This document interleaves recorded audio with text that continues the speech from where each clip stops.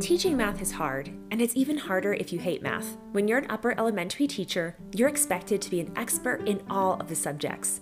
It can be tough to reach out to other teachers when you need help, and if you don't feel supported by your admin, then it's easy to feel completely lost and hopeless when it comes to teaching math. No wonder so many hate it. But don't worry, you're not alone. You're now a part of the best unofficial math PLC for upper elementary teachers, Learning to Love Math.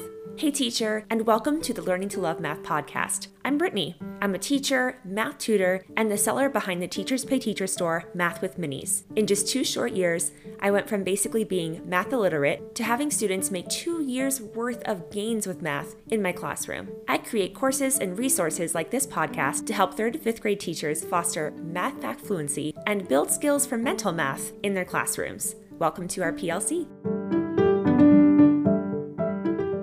Today, you are in for a treat. I interviewed Caroline Gamble from Boldly Inspired Curriculum to share her thoughts and passion for not only math itself, but helping students learn to love math and learn how to apply it in the real world, which obviously we are super big on here at the Learning to Love Math podcast. In this episode, Caroline shares some words of wisdom for teachers who are afraid to fail with math in the classroom, which I think I just find so encouraging, and she shares about some resources that she has available for you. So if you go to the show notes of this episode, if you don't want to wait, you can totally do it now. You can actually find some free resources that she's offering to our listeners here. So you can find those in the show notes, or if you're in our Facebook group, the Upper Elementary Math Teacher PLC, you can go find it there, as well as the video version of this interview. So without any further ado, welcome back to the Learning to Love Math podcast. Let's get into it. Okay, hello everyone, and welcome back, or welcome to the Learning to Love Math podcast. I am Brittany from Math with Minis, and I'm pretty excited for today because I am doing a series of where I interview all kinds of other TPT sellers and teachers who have a unique perspective on math and ideas to help us love math, because this isn't just for students. It's so that we can learn to love math too, because if we don't, it's going to be really hard for us to help the students to do that. So I want to welcome Caroline from Boldly Inspired Curriculum. Hi, Caroline. Hi. That's always the weirdest part, is like introducing yourself and then saying hi and asking how you're doing, even though I already asked that. But how are you doing today, Caroline? I'm good. How are you? I'm good. It feels weird to not ask that. So let me just get into my questions here. And first, what I'd like to ask everyone is, if you could only have upper elementary teachers know or do one thing when it comes to math instruction, what would it be and why? I think that I would have them have like a positive attitude about math. So I teach high school. And so when we get the students like from middle school into high school, they already have a set mindset about their math skills. And so I think just not putting them into like, you're good at math, you're bad at math, I think that would be really helpful.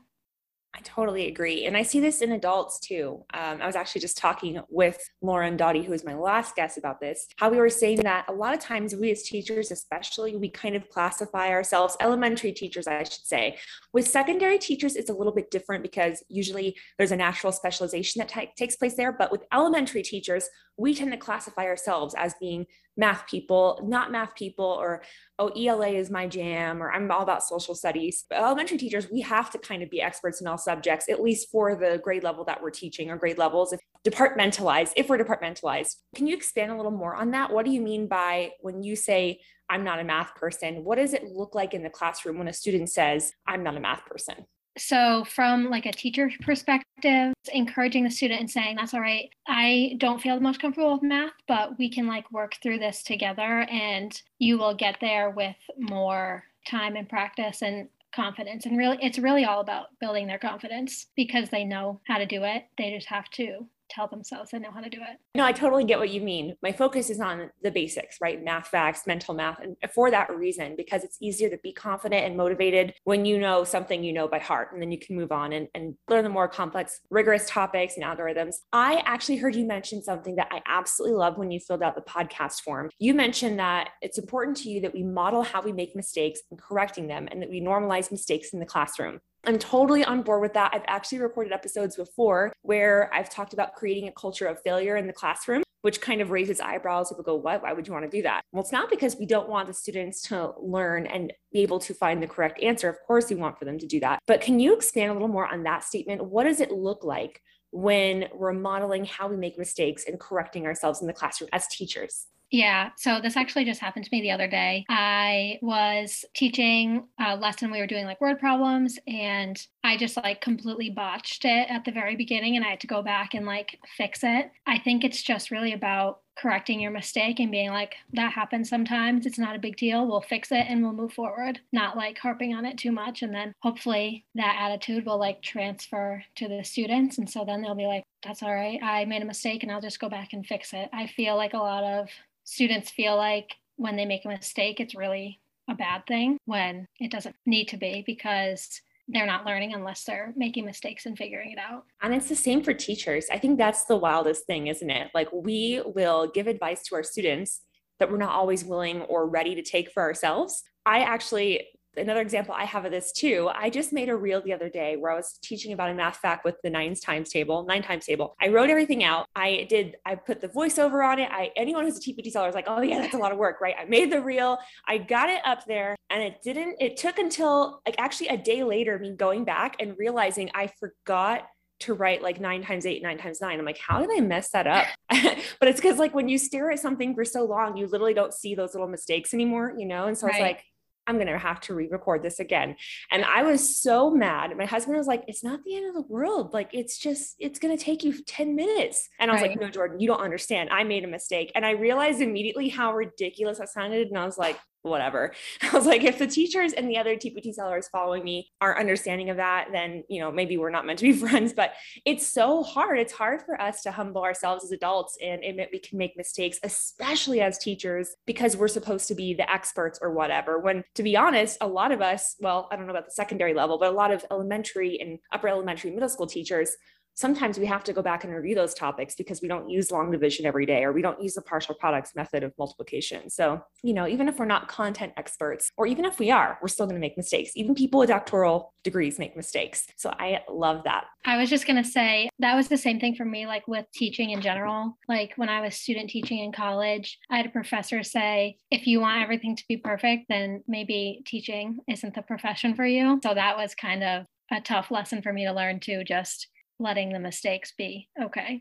Which I think is funny because a lot of times the profession of teaching, it attracts all kinds of personalities, but I think it especially attracts the perfectionist, type A, organized. For some reason, it's just, we're called to it, maybe because it's a challenge. We know that teaching is hard and we like the challenge. And so I think it's funny that the perfectionists are the ones who are drawn to teaching. And one of the best pieces of advice I've ever heard is that your best PD will be self-reflection every single time, every day, taking the time to see, okay, how did this day go objectively? What went well? Because it's so easy to focus on like something that happened for 3 minutes. The day was terrible, right? That's not true. If you think of the whole day, what actually happened? How can we be better next time? Reflection is so important. And that's why I like this podcast format, because people can hear the information, they can take it in, they can agree or disagree, and then they can reflect and say, okay, why do I disagree with that? Because usually when we respond negatively to something, there's a reason, even if it's true, like we don't, we're becoming defensive or something, there's a reason why. So I love that stuff. Thanks for sharing.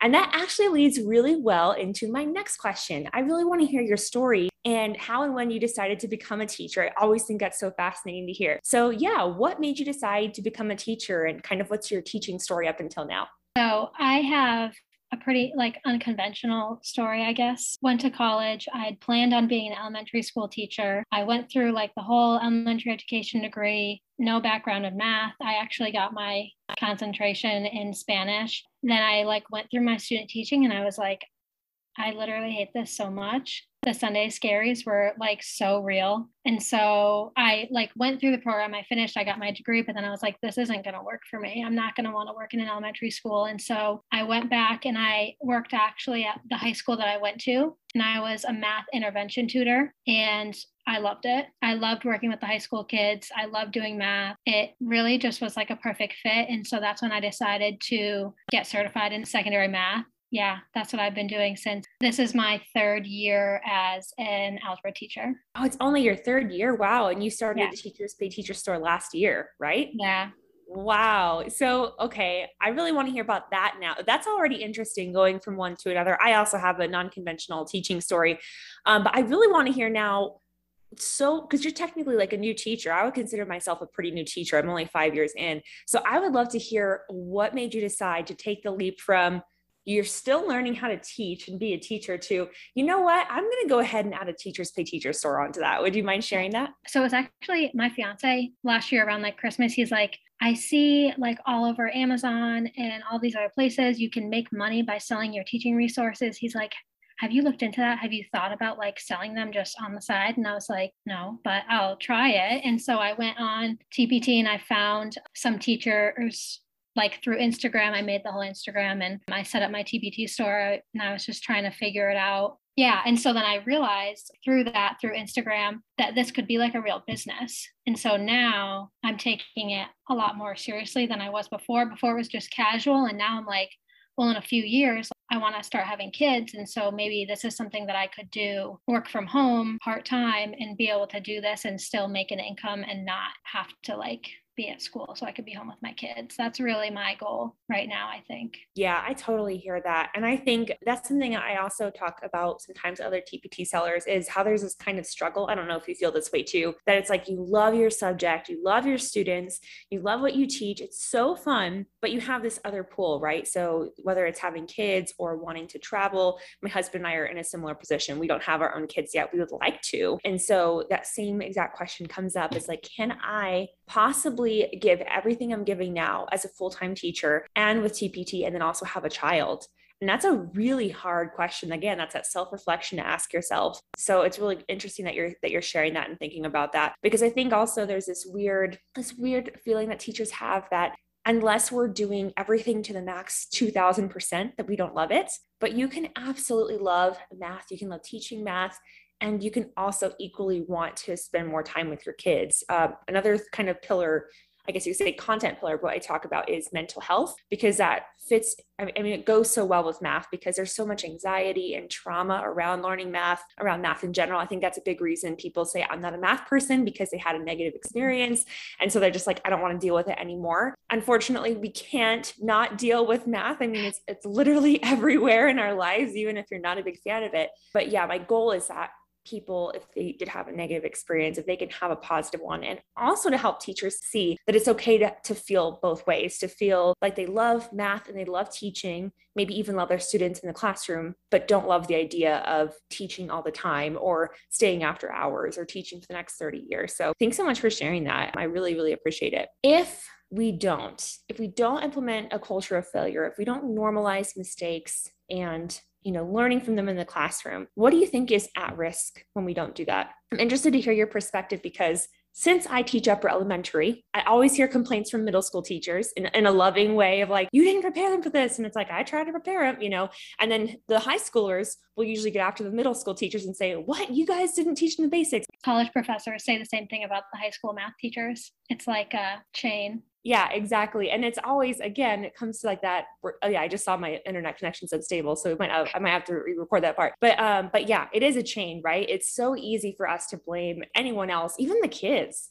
Honestly, I think we do that all the time as teachers. We blame the kids, like, oh, they're not engaged, they're not learning, they're not enjoying math. Well, that's part of our job, is to make it more fun and engaging for them, which I know can be really hard for teachers to hear. But I think if we accept that challenge and we realize it's possible, then it definitely becomes more doable. So what I was asking originally, because we were talking about passing on the blame, is what do we think is at risk if we don't normalize failure and making mistakes and learning from our mistakes from our early age, like upper elementary, especially with the perspective of someone who teaches high school? Yeah, I mean, I think like you were saying before, it just causes so much anxiety. And I mean, even within the last 3 years of me teaching, the anxiety levels I've seen in my students is just like insane. Honestly, it's just getting so bad. And so if we're not normalizing making mistakes, then that's going to not only be in school, but that's also going to go like into their life, like the rest of their lives. And I think that is a big concern. Yeah, definitely. And I do think that kids now have a lot more stress than even when I was a kid, and I'm 33, because I just think about how long I got to be a kid, right? Like social media wasn't really around until I was like 16, 17. So I, was kind of just anonymous and at my school, but I didn't have to worry about,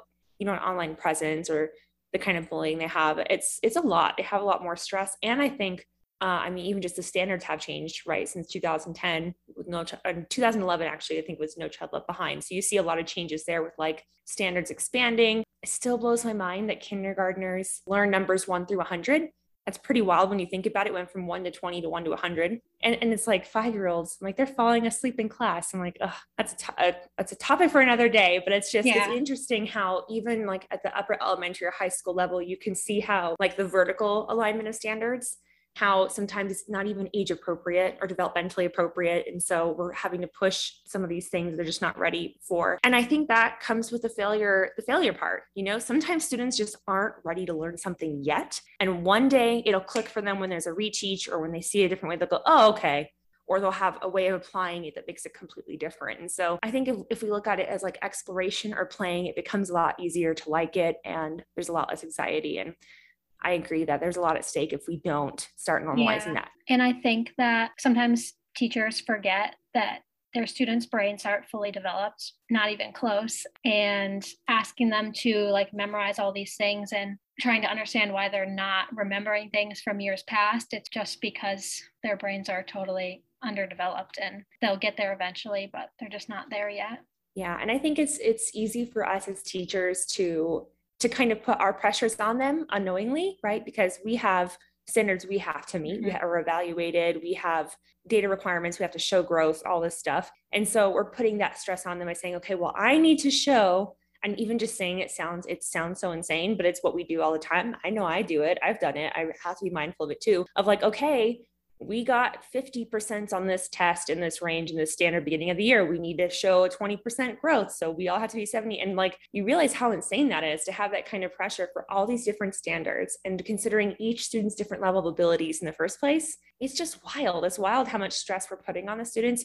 And I would also say that's not at the fault of the teachers all the way either, because a lot of stress is now put on us. And so that just manifests itself as us stressing out the students. So yeah, I mean, we need to be more okay with failing. And I think that's something that has to go to the top, which we unfortunately can't do today. We can't convince legislators like, hey, can we just chill out on all the standards and the data because it's stressing out the students? But that's a battle for another day. So I want to talk about, again, the resources that you make on TPT specifically, not just the store, but I really like what I saw when you said real world.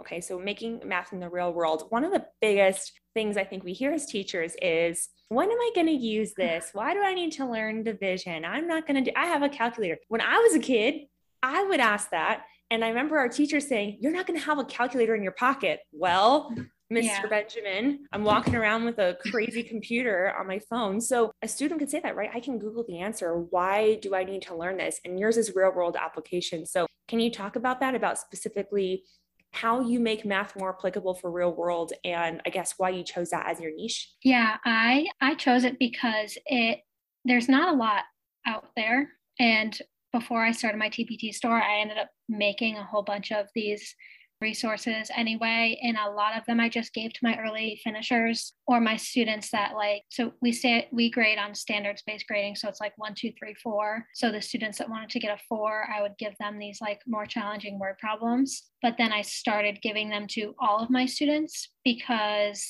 they engaged the students more, because they actually could see how this math mattered and how they would use it in real life. And I like when my students problem solve and have to figure it out on their own. It's been a challenge for me to kind of let go of showing them exactly what to do and having them figure it out on their own. And even if it's not the way that I would solve it, they're still solving it and getting the right answer. So yeah, I think that's one of the main reasons that I chose this, because I wanted my students to be able to connect it to real life. Yeah, I think that's important for any subject or sub-subject in math, but I think that's especially true for algebra, because when you first are learning algebra, I mean, actually you're learning algebra even in as young as first grade, because 3 plus what equals 10, that's algebra.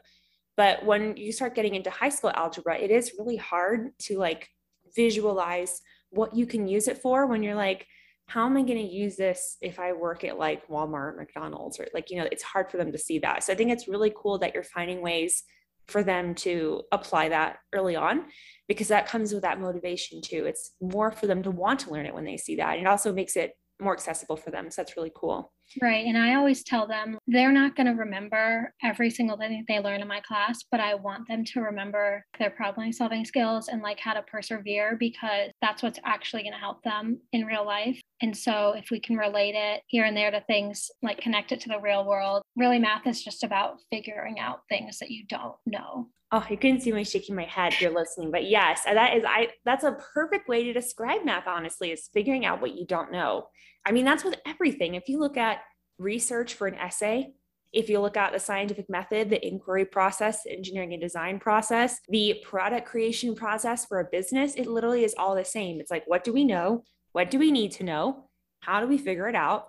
Oh, that didn't work. Let's try again. That's literally like every single one of those processes. And math is a way to do that. And when you think of it like that, when you think of math as exploration and play and discovery, it's a lot more like a puzzle or a riddle or a treasure hunt than it is drilling to your brain dies, right? I mean, you can make it fun and applicable. I love that. My students always say, why did we have to add letters into math? Like, why can't it all just be numbers? And it always goes back to that, like, well, we use letters because we have to figure out what we don't know. And we can't use a number, obviously, because that's like concrete. Yeah, it gets super confusing, right? Well, and the funny thing is, like, we make it sound, and again, this is the kids' brain developing thing that you mentioned earlier, but it's like, would it really be that much easier if there weren't letters? I mean, come on, like, even when you're learning multiplication or division, there's no letters there yet. It's still hard, right? Because it's new. So no matter what you learn, same thing as a teacher, like every time we have to do, like, gosh, if the pandemic taught us anything, it's that we have to constantly learn new things, right? New programs,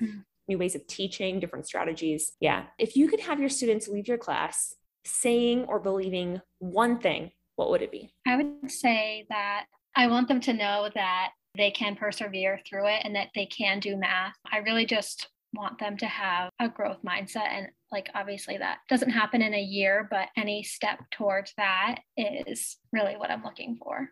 And out of all the resources you've created with your students, for your students, or out of all the projects you've done, which one are you most proud of? Like, what thing have you done with your students? Like, yes, like that is my masterwork. I have an error analysis that I really love. And so it's for writing and graphing equations. So it's like slope-intercept form, and there's 6 problems, and all of the problems have student work from like misconceptions that I've seen from my students, and they have to go and like give them feedback and tell them like what went wrong and then do the corrected work. And I just love that they can see the mistakes that are made and just like how to fix it. Well, and that's awesome, because that's also in line with what you're all about with the culture of making mistakes, right? Because that's error analysis. That's exactly what it is. Yeah. And I think that mistakes and errors can be such helpful tools. In fact, I even like the idea of calling them errors instead of mistakes, because for some reason, the word mistake even has a negative connotation, right? Like, I made a poor choice. Whereas with error, it's like, oh, you just got it wrong. No big deal. So yeah, I really, really like that. And even the word wrong can scare people. Incorrect. You got it incorrect. That was an error. So I really like that. Really good intentional language. If you could pick the day or moment that made you, or it can even be something that happens often, what is something that reminds you why you became a teacher? Like, is there a certain phrase that you hear the students say? Is there a certain thing that happens in the classroom that just like, yes, I can keep going? What is that? So this is when I first started, when I was an intervention tutor. I was working with a student, and I don't remember exactly what we were doing, but he said, it just makes so much more sense when you explain it to me. And I was like, that's so sweet.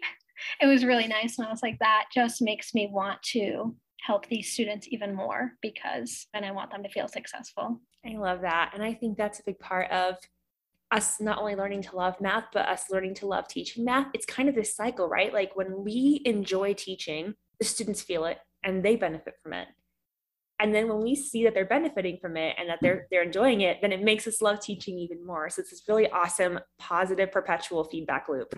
that it's just really great. And I think we'll end it there because I want to ask listeners, anyone who's listening, to challenge yourself to find that one thing. What is that one thing that happens in the classroom for you? What is that phrase or that moment that motivates you to keep going? Because math and teaching, just like anything, when you're learning how to do it, and it's not like you've arrived, right? Even someone with a doctoral degree in mathematics is going to constantly be challenging themselves. They're going to be always doing research because they don't know everything. In fact, at that point, they've just realized they're acutely aware of how much they don't know, right? It's this never-ending process of discovery. It's the same thing with being a teacher. Even if you're a master teacher who's been doing this for 20 years, you can always do better. You can always learn more. And while that's good, it can also be frustrating and discouraging because you're like, gosh, I feel like I've never arrived there. You never will totally arrive. But this is an opportunity for you to think of what is that one thing that's going to keep me going back for one more day, one more year, and that's going to encourage you to keep going because it is going to be hard. Anytime we do something hard, it's hard, right? It's hard for the students. But how can we do that and enjoy it and see it more of a challenge? Well, thank you so much, Caroline. This has been such a great conversation. I'm so excited for them to really learn more from you. So where can they find you? Obviously you're on Instagram, but if you want to share that in your store. Yeah. So my Instagram handle is boldly.inspired.curriculum and my TPT store is Boldly Inspired Curriculum. Nice. I'll be sure to link that. And also, do you have any freebies that folks would want to check out? Or is there anything in your store specifically that you think people should check out right now? I have a freebie in my TPT store, which is understanding simple interest. And the students will go through and they'll put like all of this information about like what they would want to do with their life or just what their job is now. And then kind of how they can budget for like college or whatever they choose after high school. And then I also have in my Instagram bio a link to my project-based assessment step-by-step guide. So teachers can go through and they can create their own project-based assessment and outline like the standards and the objectives and what it's going to look like. Awesome. Well, thank you so much. Thank you. Isn't she great? I hope you enjoyed our conversation because I really did. And it was just so refreshing to see someone who is so calm and yet so passionate and committed to quality secondary education, especially with something like algebra, because algebra is something a lot of students struggle with. And she is there like really making sure it's something that's understandable and accessible for kids. She's also going to be one of the speakers at the Be a Math Person Conference coming January 7th through 9th, 2022. Be sure to check that out. You're going to hear a little bit more information about that in the outro, but you will definitely want to keep an eye on Caroline's Instagram, Boldly Inspired Curriculum. That's boldly.inspired.curriculum. And all of the things she has coming out in the future. If you haven't already, be sure to grab the links to all of her socials and all of the freebies she's offering to us in the show notes, and I will have it in the Facebook group as well in case you can't get to the episode right now. Thank you so much for listening to the Learning to Love Math podcast. It's not lost on me that you've chosen to spend part of your day listening to this episode, and I am so grateful for that. I would absolutely love it if you would share this podcast with a few of your upper elementary teacher friends. You can also subscribe to this podcast on whatever app you're using to listen and set it to automatically download. This helps me to get more people to find out about this podcast, and it saves you some time in the morning. We'd also love to see you at the Be a Math Person Conference happening January 7th through 9th, 2022. It's completely virtual and online, and you can do it in your pajamas because it's totally asynchronous. It'll be free from January 7th through 9th. You'll be able to access everything. Or if you purchase Insider Access for $57, you'll be able to access all of the content for a whole year. Insiders also get access to a bonus pack of worksheets, activities, and all other kinds of goodies that the presenters are contributing to this year. So it is definitely worth the price of $57. You can register by heading to this podcast episode's show notes by checking out the Math with Minis website, or just go ahead and message me on Instagram and I will get you the link. You can follow me on Instagram over at Math with Minis. We hope to see you there.